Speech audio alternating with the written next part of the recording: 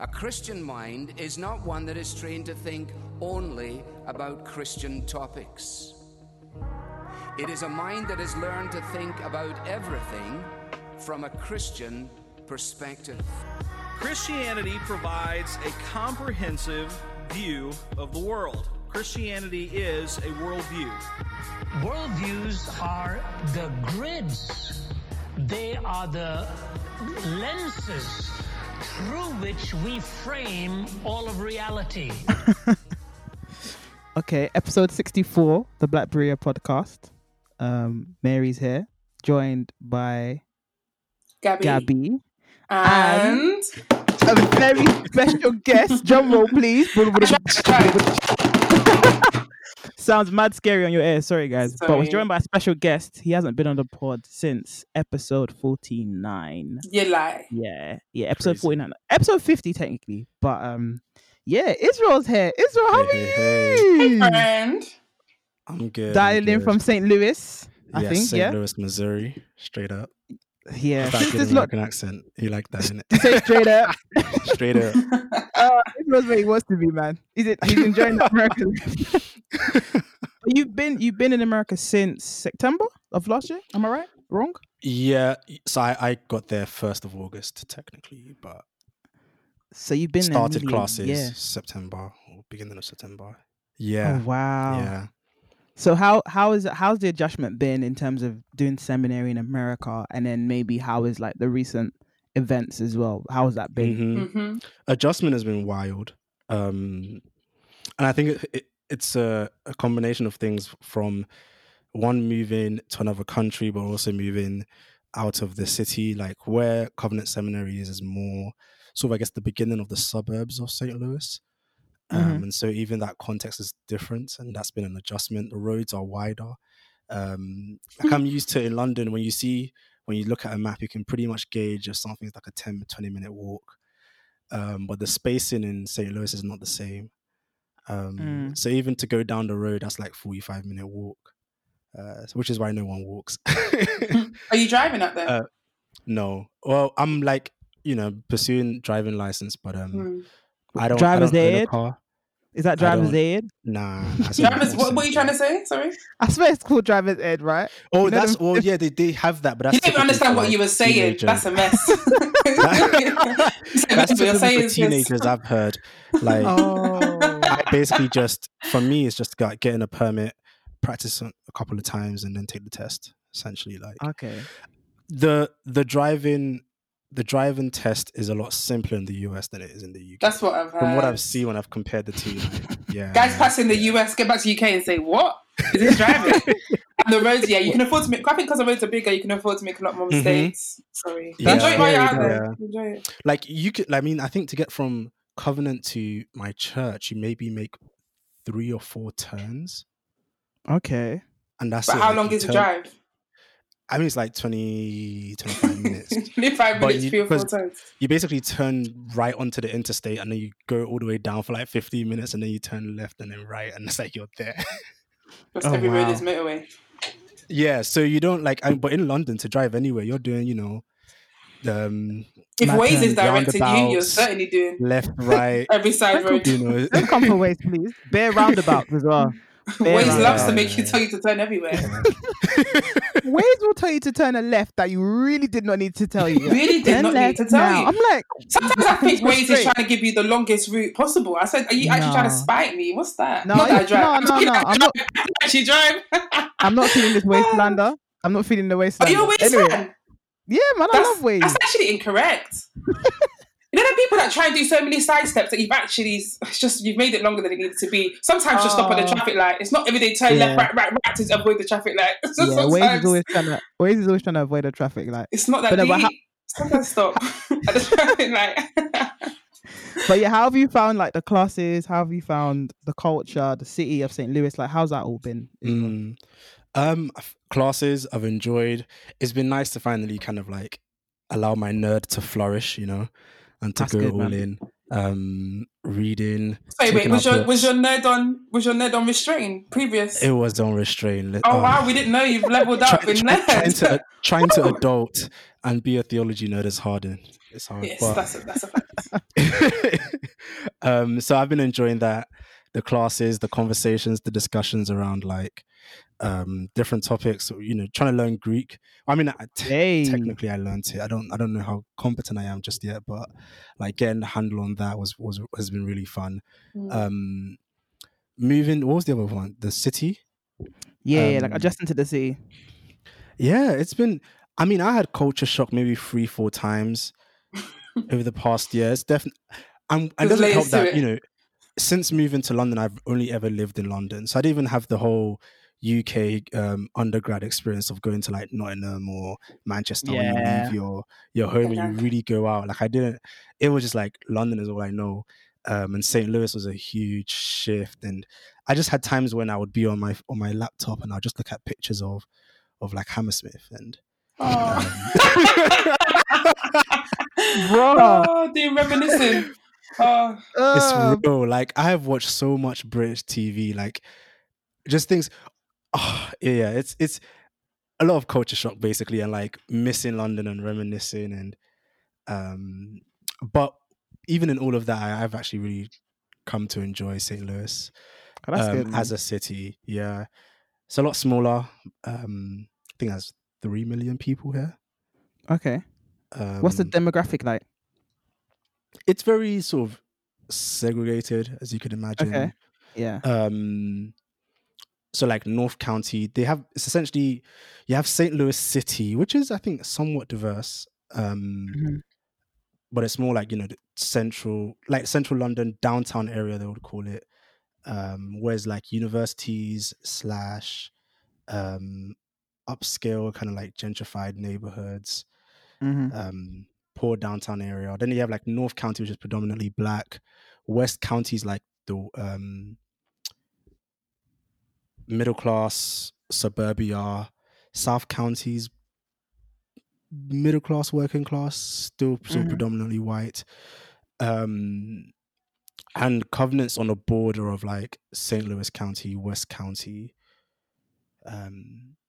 So if you go west, you go into like the heartland of suburbia. If you go east, you're going into the city area. So it's been interesting just seeing that, so the way it's sort of like sectioned, and you definitely see the changes you drive around. Yeah. And you pick up on that. I had the opportunity to visit a African American Missionary Baptist church in North County. That was amazing, man. Let me tell you, when I've watched like Charlie Dates and whoever online, but to actually get to visit a traditional African American Baptist church was sweet. A whole experience. And how's like the recent like racial tensions that is sweeping across America? Like how's that impacted you? Yeah, it's been hard. I mean, I had to take a break from social media even for like just in response to all of the things I was seeing. So that was a lot personally. St. Louis has an unfortunate history already that has been long-standing. Ferguson is like 10 minutes away from Covenant Seminary. And so it didn't take, like, St. Louis was one of the earliest cities to start protesting in response, especially after the George Floyd murder. It was one of the earlier ones, and it's still ongoing now. So St. Louis has been very consistent, I would say, at least in contrast to other cities, and that's because it has it essentially reopens old wounds that already persist in the city right now. And that's been, Covenant's had some conversations. I shouldn't speak for the seminary. Covenant gave a statement decrying racial injustice, and on campus among students, there's been a very, I think, good, healthy conversation about what it looks like to actually stand against racial injustice and to speak out for the marginalized and things like that, which has been encouraging for me to see, because I think one of the hard things for Black people of color in majority white spaces is the fear of like, can I be free to actually just lament and cry and share my pain, or am I going to be met with, sloganeering and gaslighting? And so I think people at Covenant be very mindful to give that space for others to feel free to actually speak about this truthfully, to speak about it authentically, and not have to try and like coat the way you present things because you're trying to not to start a debate, but to actually just say, hey, you're free to just let it all out, and for us to work together and seek ways in which we can actually work towards justice. That's encouraging to hear. That's very encouraging to hear. Very. Gabby, how you been? I'm good, man. Chilling. Yeah. Technically, today's the first day of annual leave. Annual leave in my house. I said in my house. Oh. But it's a nice. Gabby's in the streets. Excuse me? Don't call my name like that, please. Rude. Yeah, no, lockdown is still. I said Gabby's in the streets. What do you think I said? I heard you. I'm not in the streets. I'm in my house. I'm in my house. Oh, okay, sorry. You're on annual leave. Governmental records. Let the record show. Gabby is social distancing in her house. Fair enough. Yeah, I'm okay. I say annual leave. It's one of those ones where you're not going to do work, but you're going to do the rest of your life working it. So we'll see. Oh, fair enough. Yeah. So today we're doing AskBB. I think. Wait, Mary, how are you? Oh, I'm good. That was you like, yeah, I'm cool. Yeah, I'm good. I'm doing better, so that's I'm really happy about that. So yeah, I'm good. But yeah, guys, we're doing AskBB part 10. So we haven't done a AskBB in a minute, so we asked you guys to send us some questions. So we're gonna go through that. So yeah, hopefully that's helpful. Again, send us more questions, and you can either send it to us on our Curious Cat email. You can tweet us, you can DM us, and hopefully we'll be able to answer it on the episode. Also, a quick plug before I forget. We just released a new article called "Are You Okay?" by Anthony Opoku. I'm looking at a lot of us who are going through anxiety and worry, and what the Bible has to say about it, the encouragement we can get as a believer. So, quick plug if you can read it. But yeah, first question. Let's just jump into this. Yeah, you guys ready? Ready. You guys ready? Yeah. Okay. Cool. Let's go. Yeah. How do you know if you should pursue someone? As a guy, I'm interested in a few sisters. What should I use to pick the one to pursue? A few sisters must be nice. No comment. That's a sad struggle. Sorry. Obviously, I'm gonna go to the engaged man, soon to be married man, Israel. So yeah, very soon, right? Very soon. Yeah, like 40 very soon. Sundays. You should know the days, bro. I was surprised that he needed days. I said, guys, we need days out here. Okay. Nah, it's because I think what's today? What Monday? I think on Saturday, Rachel and I spoke, and she mentioned it was like 43 or 42 days. And you're like, so I'm thinking it's like, I guess 40. I don't know, something like that. I don't know. Okay. Yeah. So yeah, how do you know if you should pursue someone? So you're interested in a few. This brother's interested in a few sisters. Like, what should he use to pick the babe? What should you use to pick? That's interesting. So I guess there's a couple of ways you could posture this. I guess the first thing to say is that, like, you're free to pick. I guess you don't. Like, I don't think that the goal isn't to find the one. As if you don't find that one particular one, your dating life or engaged period or marriage will be cursed because you picked the wrong one. So there's a freedom to, I guess, pick. I mean, yes, I would also say, so that's one side, just to say that there's that freedom to just pick. But also, I think chemistry, assuming these are all, so I'm assuming this guy is Christian, and I'm assuming the sisters are Christian. I mean, even the language of sisters. Yeah, when you call someone sisters, you know the person's a believer. Yeah. So I'm going to assume that we're talking about a solid Christian guy looking at solid Christian women, such that like the Christianity piece isn't a distinguishing feature across like the 3 or 4 women in that way. Assuming that's the case, I think chemistry then would be a huge part. And chemistry includes all things from attraction to just the ability to get along with each other, shared interests and concerns, what seems to be a, sort of like, oh, you two kind of experience with the other. I think that's a big piece, and usually that kind of line of thinking can be answered by literally closing your eyes and saying, if God were to present you with just one, who's the first person that comes to your mind? Typically for a guy, that the person that comes to the mind first, there's a visceralness to that, there's a kind of like, when you just stop and you picture yourself with one, that's the first person.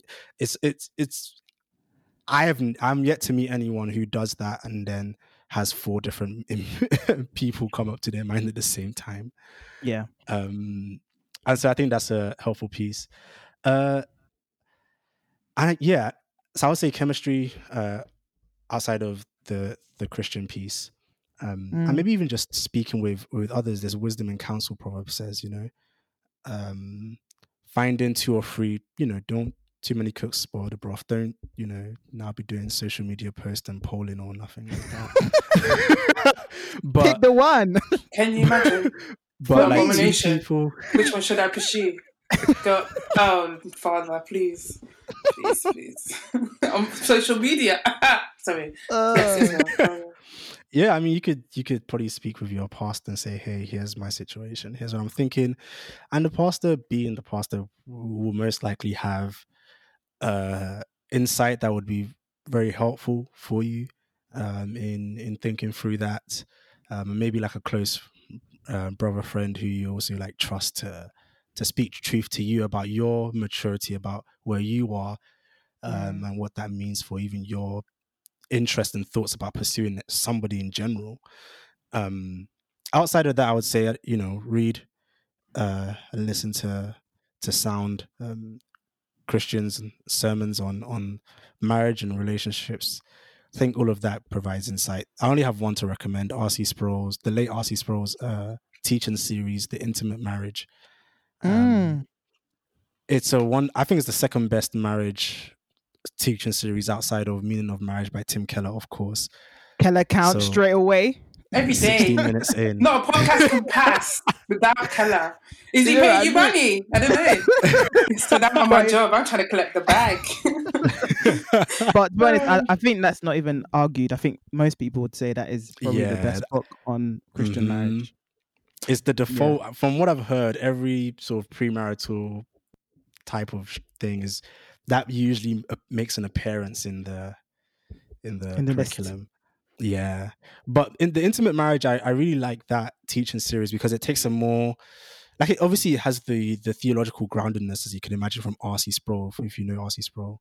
But it also has a very visceral human element to just what it means to pursue companionship, and to actually find someone that you can walk along with in this thing called life. And I think that part, and hearing, he would talk a bit about his story and his marriage, and hearing that part and that intimate aspect is actually really helpful for thinking about, okay, who do I want to actually spend the rest of my life and pursue companionship with? The gritty, non-sexy, everyday experiences of life. Because the whole romantic thing is an up and down experience. Like it's there, but it definitely isn't the 8 a.m. Tuesday morning rush to work kind of experience. Yeah. Good points, man. Gabby, anything you want to add? I think I want to say everything Israel has said is entirely correct. I think I'm probably going to add a slight note of caution. Okay. I think the language of like, who should I pick, is probably something. He said, what should I use to pick? The one to pursue. Yeah, what should I use to pick? Yeah. So, the picking language, I'm guessing, is what you're. Yeah, I think the language of picking, and I think it's something for all of us, men and women. But I suppose, given the dynamics of pursuit within the church, within the faith, maybe something for men to be particularly mindful of. Like, I think obviously that can be said without any malicious intent and like very sincere and very innocently. I think it is probably wise to guard against a consumerist approach to pursuit. I think there is a certain power there is a certain power dynamic, and it can feel.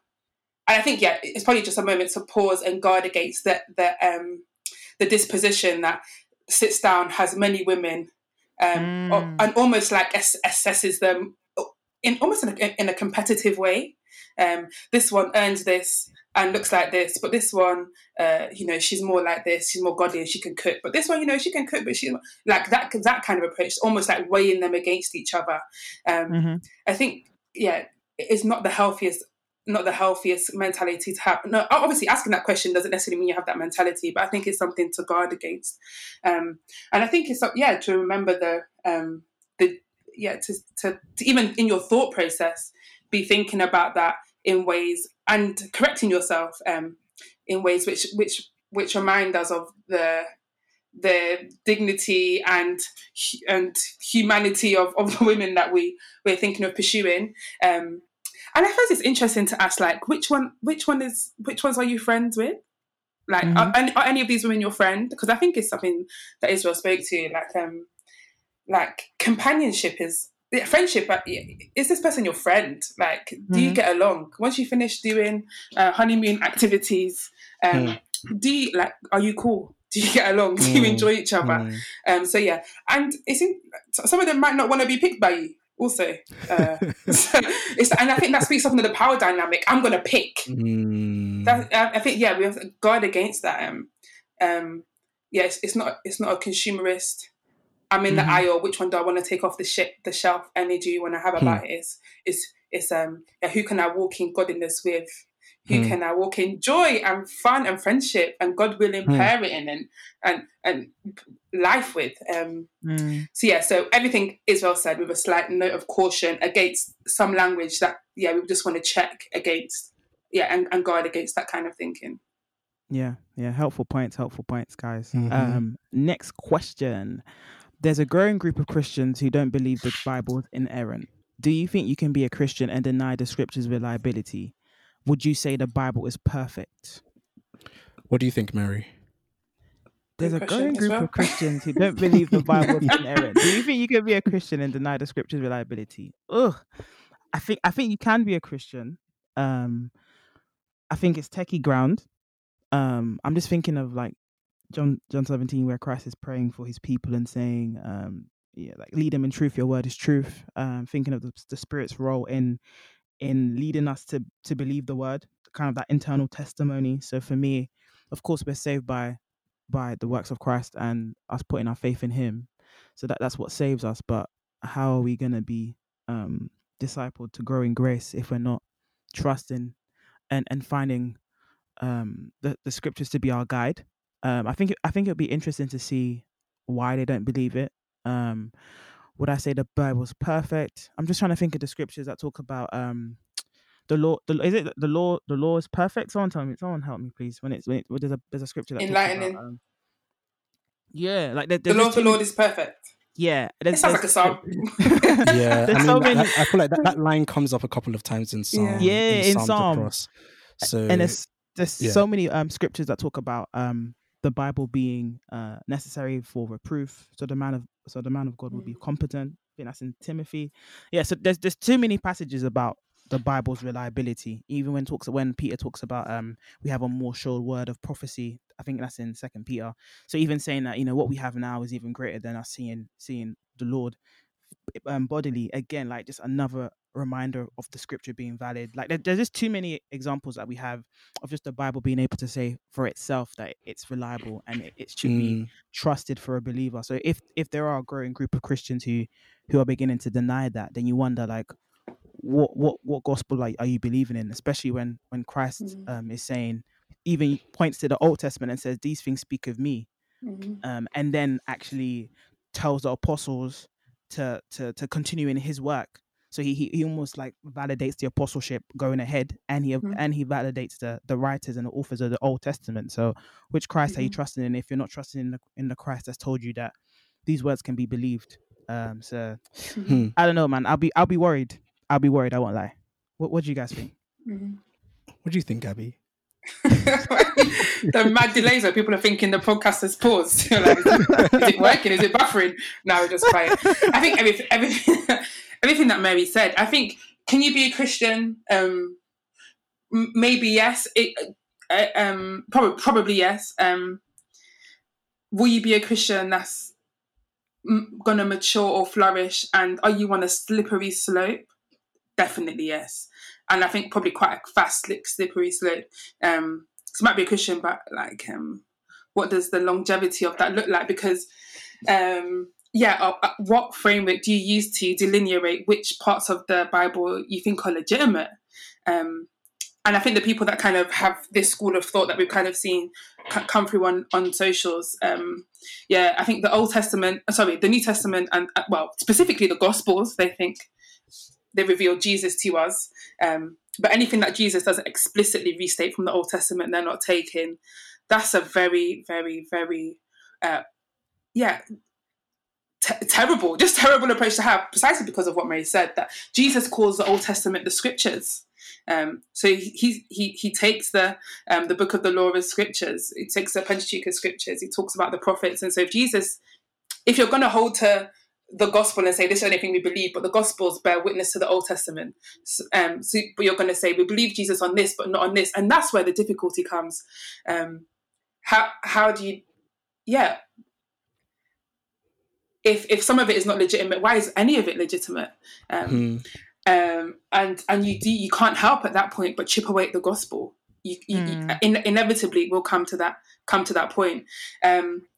I think it's something that we discussed, probably needs a longer conversation. But ultimately, I think as Christians, for those of us who believe that all of the Bible is God's word, that's not something to take for granted, and it's something to pray into, that the Lord, because it is a work of the Spirit. The Spirit testifies to us that these are God's words and that they give life. And so we pray that, Lord, I pray that you would have me always believing that this is your word. Even when I struggle to believe that, struggle to understand it, doubt it, would you keep me believing that? Because ultimately it is a work of the Spirit. And I suppose for the Christian who is trying to legit cut off certain parts of the Bible, we have to ask at that point, what is your ultimate authority? Because if you're going to use your reason to sever parts of the Bible, your ultimate authority actually no longer is God's word, it's your reason. And there has to be one that sits on top. And if you're going to say your reason is your ultimate authority, your reason is fallen, and you're fallible, but B, your reason will, as we see many other Christians do in the contemporary circumstance and historically, your reason will cause you to sever parts of the gospel that you just don't like. I think the people that have been talking about this online don't really want to believe in hell. So you're going to hold the Gospels, but when Jesus talks about hell in the Gospels, you can see how that reason you basically just delete what you don't like. And you'll be left with no Christianity at all, no gospel at all, no Jesus at all, really. You might be a Christian, but I'm not sure for how long. I think it even also, like the scripture I was talking about was Psalm 19:7, but it also kind of puts God's character into question as well. So God can actually give us the gospel. He can turn dead men, open their eyes to trust in the gospel, which is obviously a miraculous work, but he can't preserve the scriptures. He can't keep us to the end with the means he's given us. So again, it's like, what God are we trusting in, basically? Are we trusting in a God that can actually preserve his word through centuries and centuries of time? That again is like, what you doing? But I'm going to go to the guy that's actually in seminary, so I'm sure he knows way more than I do. I think you guys have made really good points already. So I will probably try and take a different approach, somewhat. I mean, hopefully this is convincing. It's a little bit more experimental of a sociological approach to this question, because I don't know where the particular person is coming from in this experience. But I would say this, that to believe the Bible is reliable, that the scriptures are reliable, is an inherently Christian belief, similar to and like the way a Muslim would say the Quran is the word of God. And I think one way to think about this is to say there is actually nothing too outlandish or particularly shocking for someone who says, I'm a Christian, to then say in the next breath, who believes that the Bible is the word of God. And so the real question is, why do you think that Christianity can be divorced from a belief in essentially the book that grounds it. Even the that word gives rise to it, Christian comes from the Bible. All of the historical, theological works that have ever been written are all pointing back to the Bible. The initial creeds of the early church, the Apostles' Creed, Nicene Creed, they're all expositions of the Bible. Augustine's works, John Chrysostom, like you go through every Christian, whether Lutheran, Reformed, Pentecostal, Anglican, they're all tied to this book. And so the real question is, why do you, sir or madame, think Madame. that you I love it. Sorry. that you can step out of what is essentially 2,000 years of assumed Christian history? And so that's a little bit more like out of the actual debate itself, but just to say that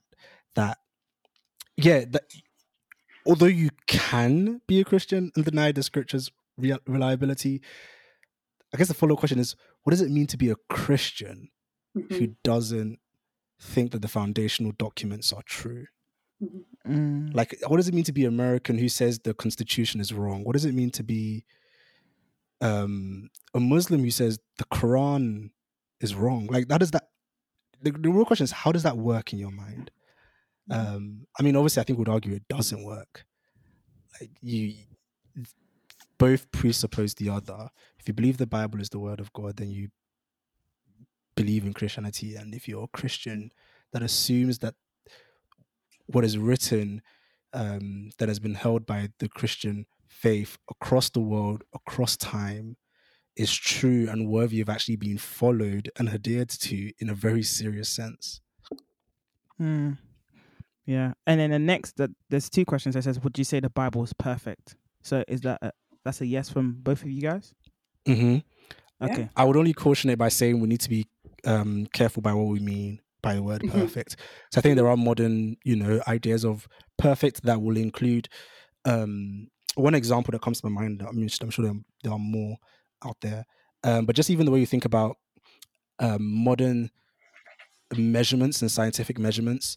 If someone says, "Oh, I threw the perfect ball," I was thinking of baseball. That's wow. Come and see America. That's why I scrambled up my thoughts because I started thinking in terms of baseball. Be and I was like, no, convicted. I need to switch that up. So let me just use another example. Football. That's what we want. You can say football. You can say cricket ball as not well. after Let me what help happened you. in Cricket Liverpool. ball. Wow, cricket ball. Is that Just say cricket ball. Cricket ball. Nah, sis, it's called cricket. Hold on, but Cricket ball. What's the ball though? There's actually a ball. Oh yeah, Why you know. The game is called cricket. Then. Anyway, sorry. Tell your story, Israel. Tell your story, please. Israel, please continue. This is Gabby's fault, by the way. So if I'm thinking of the perfect long jump experience, I'm thinking in terms of measurements.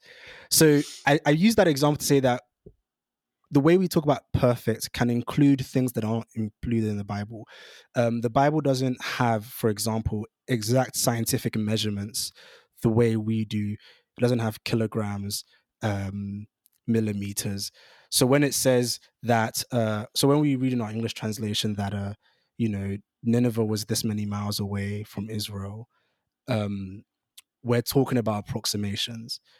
So I use that as an example of saying that the way we think about perfect needs to actually cohere with how perfect was understood in the original context. Yeah. So that means stepping back from 21st century, because the Bible wasn't written in the 21st century with our contemporary understandings of certain words. It was written, over 5 centuries across like multiple nations, 40 authors. And so you have to really pay attention to the actual context. So when David, for example, in the Psalms talks about the scriptures being perfect, one of the defining central features of perfection in the Psalms is about morality. So it's although it has other dimensions in the Old Testament, perfect is primarily moral. And so when we read David saying your laws are perfect, he's saying your laws are worthy of being obeyed because they guide the moral life of the human. And so I guess that's all I have to say about the word perfect. Just bearing in mind how perfect is understood when we actually read of it in the scriptures.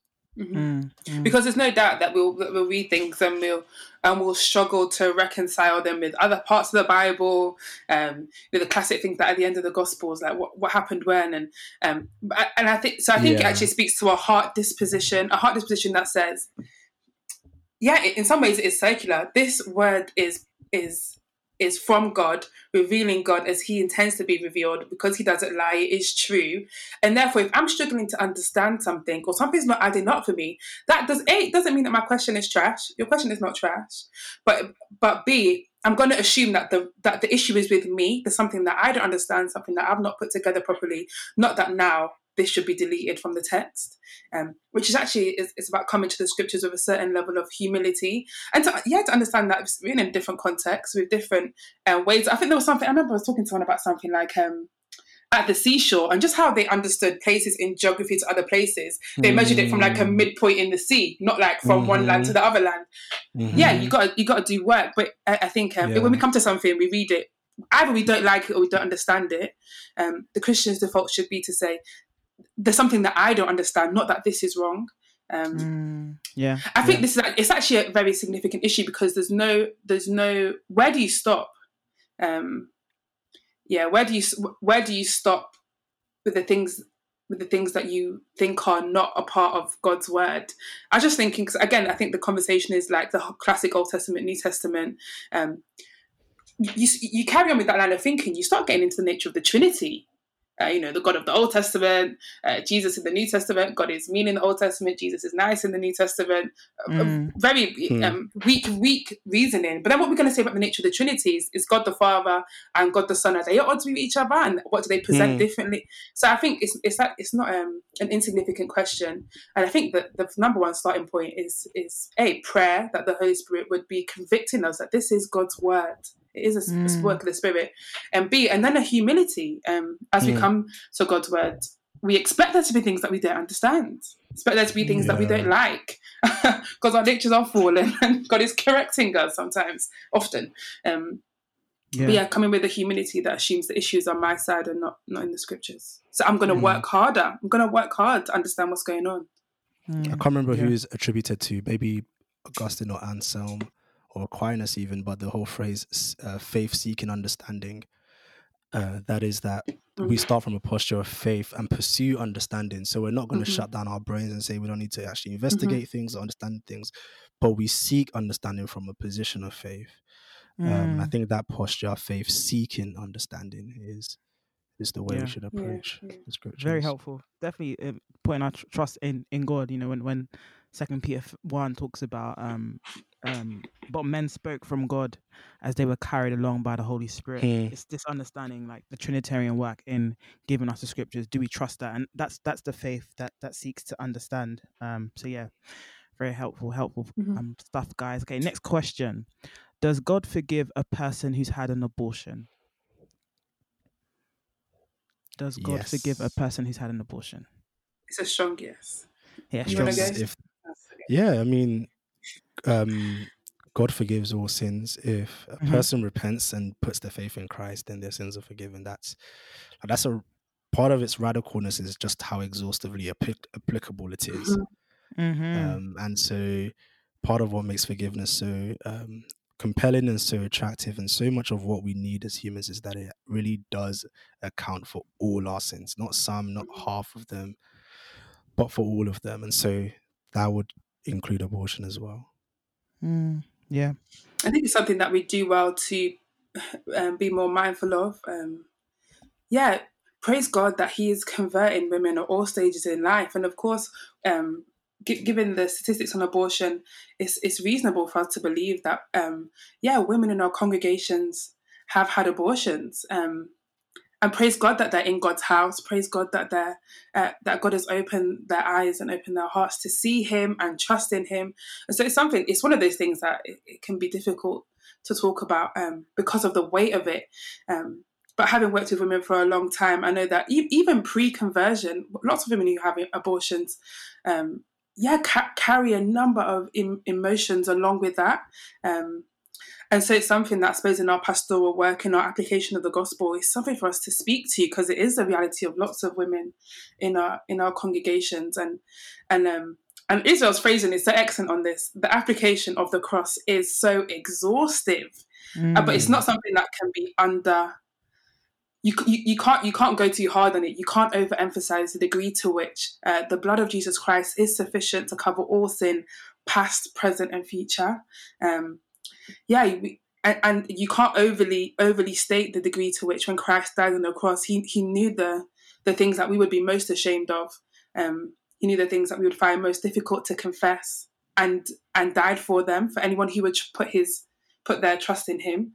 And so it's for whoever asked this question, if it was on their own behalf or the behalf of someone that's around them, know that the gospel is sufficient for you. Specifically, the blood of Christ is sufficient. And the foot of the cross is the place where, praise God that is a place where your sin was forgiven, and stay there, live there, set your house there. Obviously, he rose again. So either there or the two, both. We live for both. But and praise God that that you're he's given you grace to see his son, to be forgiven, and work hard to believe the verdict of Jesus's life for you. He's trusting in him, you are forgiven. And working with him, and I know that the guilt can something you feel to repent for every day. Know that you're forgiven. And there'll be many times in life where you may mourn that, where it will hit you again differently. That stage of life where it will come up again. The cross. You'll go to the cross. You're forgiven. That is the gospel that the cross preaches. And you're in the right place amongst many other broken people with many other stories to tell. It's a great question. It's something we do well to be more mindful of in pastoring and speaking to women and men. Obviously, it has implications for them too, but obviously specifically women. All I'll just add is 1 John 1:9, if we confess our sins, he's faithful and just to forgive us our sins and to cleanse us from all unrighteousness. I just love like the wording of like he's faithful and just. Like he's merciful and he's just as well. Like just again thinking of like just the gospel paradigms. But he can cleanse us from all unrighteousness. So helpful points. Is what you're gonna say, son? No, I mean I actually really liked Gabby's last comments about don't forget about the guy too, which I think is often like on, or even just not thought about kind of aspect. And one saying that for, I don't have stats for this, I shouldn't say a lot, but I think a significant number of abortions are pushed for and led by the guy. And in such cases that the guy needs to actually consider themselves truly complicit and involved in the abortion as well, not just some like bystander, which then means, third point, that they need to see themselves as someone who needs the forgiveness of God in every respect, the same way we would think about it for the woman, not in like some partial or I only need it, little bit less than the other, but like you are fully involved in this as well, and you need to see that God offers you forgiveness for your actions as well. Word. Okay. Next question. Having been away from my church for so long, physically due to COVID restrictions, how can I ensure that I'm a better servant to my church now we are being allowed to return? Good question, man. What are you saying, Mary? I think I read some really helpful threads by a few people on the Twitter sphere. But I think it was all around adjusting to the new normal in terms of adjusting to what church life will be for the next couple of months until kind of COVID is behind us. But still looking ahead to the need to be together, because I think a lot of people have been happy about, okay, technology is amazing, we can still have online sermons, we can still pray together, we can use Zoom and do all these different things, but it doesn't replace the need to be physically together. There's definitely something unique about believers being together in one place. Of course, we've all missed the blessing of taking the Lord's Supper, for example, which again is just a picture sermon reminding us of Christ, and we've been commanded to do it as often as we can. So that's something that we can't get over Zoom. Shout out to people who try to maybe post post the bread and the wine and try and do it over Zoom. It's not the same, but yeah, like, so as we're coming back into church and as we're being around people in whatever capacity that's going to look like, I think one thing to say is, yeah, just be willing to see the new ways in which you can serve. So I could imagine for some people, them returning back into church it comes with much anxiety. Maybe the last time they were in church, they hadn't lost someone, or they didn't even themselves go through the illness of COVID-19 or know people near to them. So just you being on the lookout, seeing, okay, how can I serve? Okay, there's someone who might want to come to church but probably can't because of maybe an underlying health issue. How can I be the one to call them, to pray with them, to visit them? How can I be the one to really try to find a gap and find a way to really support those who are adjusting to the new life, people who are adjusting to the difficult life it is even being back in the church. So yeah, I think what I would say is just looking for the new adjustments that your local church may have, and finding ways to serve others who may be struggling with that. I would probably add some of the struggles that your church might probably be having would range from financial pressure, especially if you know in a medium-sized to large church, you just won't be aware of the number of people that might have lost their jobs that seemingly appear to have no impact on the church because they might not have announced anything, but there might be a certain financial struggle. So even considering what does it look like to, within capacity, obviously, increasing the amount of money you give to your church as a way of seeking to allow them to still have the same resources to be able to meet the needs of others in the community. And also reaching out, I would. This is not a hard recommendation. So if you still do it, that's cool. But I want to be a little bit slow to advising that you contact and reach out to the lead pastor of the church, just because I think in a time like this, their hands are probably already really full. And what I would actually recommend instead is reaching out to those who lead certain ministries in your church, whatever that be. And so even thinking, oh, maybe I should, reach out to the children's director or the person that oversees our food shelter. What are they thinking? Maybe they've talked to the leadership team and they are having, these 3 or 4 plans as next steps, and sort of I guess essentially the middle leadership of the church, and seeing how you can support them in whatever capacity they need help in or they have available. I think that's a good way to be involved. Those are the 2 that come to my mind straight away. I'm sure there are other things that are. I'll add in two very practical. Take the question's a good question. How do I serve my church as we get back together? Take social distancing seriously. You serve your church really well by bringing your hand sanitizer, washing your hands, wearing your mask. Serve from a distance. That's one of the ways that we serve each other, is by especially thinking about, I doubt the vulnerable will be gathering with us immediately, but especially, just knowing the cross-contamination is real. So one of the ways that we serve is just by taking our own precautions seriously. And that's not, it's not manners. That's genuinely serving. You're thinking about other people and serving them with their health, something to take seriously. And I think Israel's point on feel free to not be on the line every day to your senior leader, eldership team, whatever. But I think I would so encourage you to pray for them and encourage them. I think I love texts that are like, this is encouraging. Feel free to not text back. Feel free not to enter into now a back and forth dialogue. But just know that you're doing a great job and we're praying for you.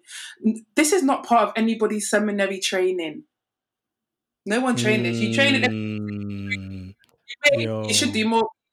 To pastoral studies classes. We need a few more in there, but that's okay. No one trains you on how do you reorganize the chairs in your church to do social distance. No one trains you on how do you help the elderly who don't really, all they know is WhatsApp and conspiracy. How do you know them how do you help them get onto the YouTube live? That's not training. But we are really in uncharted territory, and so we're praying for just so much wisdom for those in leadership and eldership in our church. And they are going to fumble the ball, and they've been like, if ministry was hard pre-lockdown, lockdown, everything doubled. So they're tired. Some of them had the holiday scheduled. They didn't get on them. Pray for them and encourage them. That's a real way you can serve your church. Yeah. And if obviously thinking of the fact that even when we gather, it's not going to be the same. So still trying to think of those who can't come out, those who would love to, but that can't. So trying to just basically what Gabby said, what Gabby and Israel said. Yeah. Okay, next question. Where am I? See, when you've lost the page. Okay, here we go. How can you encourage a friend struggling with depression? I can jump in. I can get the ball rolling. Yeah, roll the ball. Roll the bar. Hold on. What's the ball? Is it a cricket ball? Is it a basketball? Is it a baseball? I want it to be a tennis obviously ball. A baseball. The reality, there's lots of things to say here. Practical things. Listen. Listen really well. Listen. Give them space to lament. To lament is not unchristian. Give space for their. Sometimes go and sit with them and be quiet. That's also okay. There are practical things. Check. Have they got food in the fridge? I'm a very practical. Is there food in the fridge? Does their kitchen need a clean?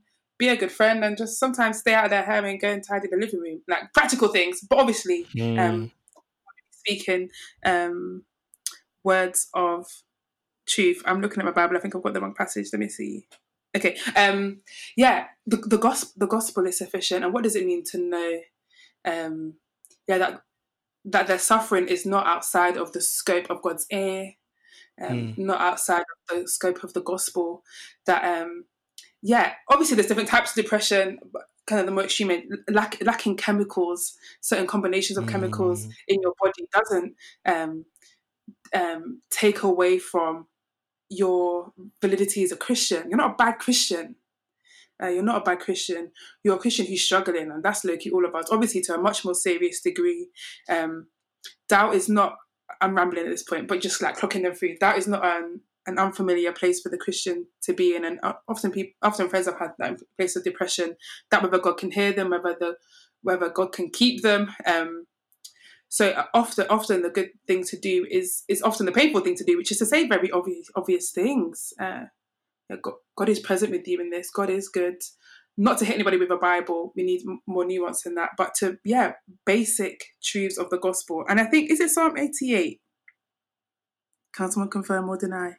I think you're talking about Psalm 88, yeah. I think I'm talking about Psalm 88. Psalm 88 is often a safe haven and a familiar friend for people who struggle with depression because it's quite unique in its structure. Often when David is struggling in the Psalms or lamenting, he's like lamenting, going downwards, and then he remembers the truth about God and it goes back upwards. I was worrying and then I saw that wicked and then I rejoiced.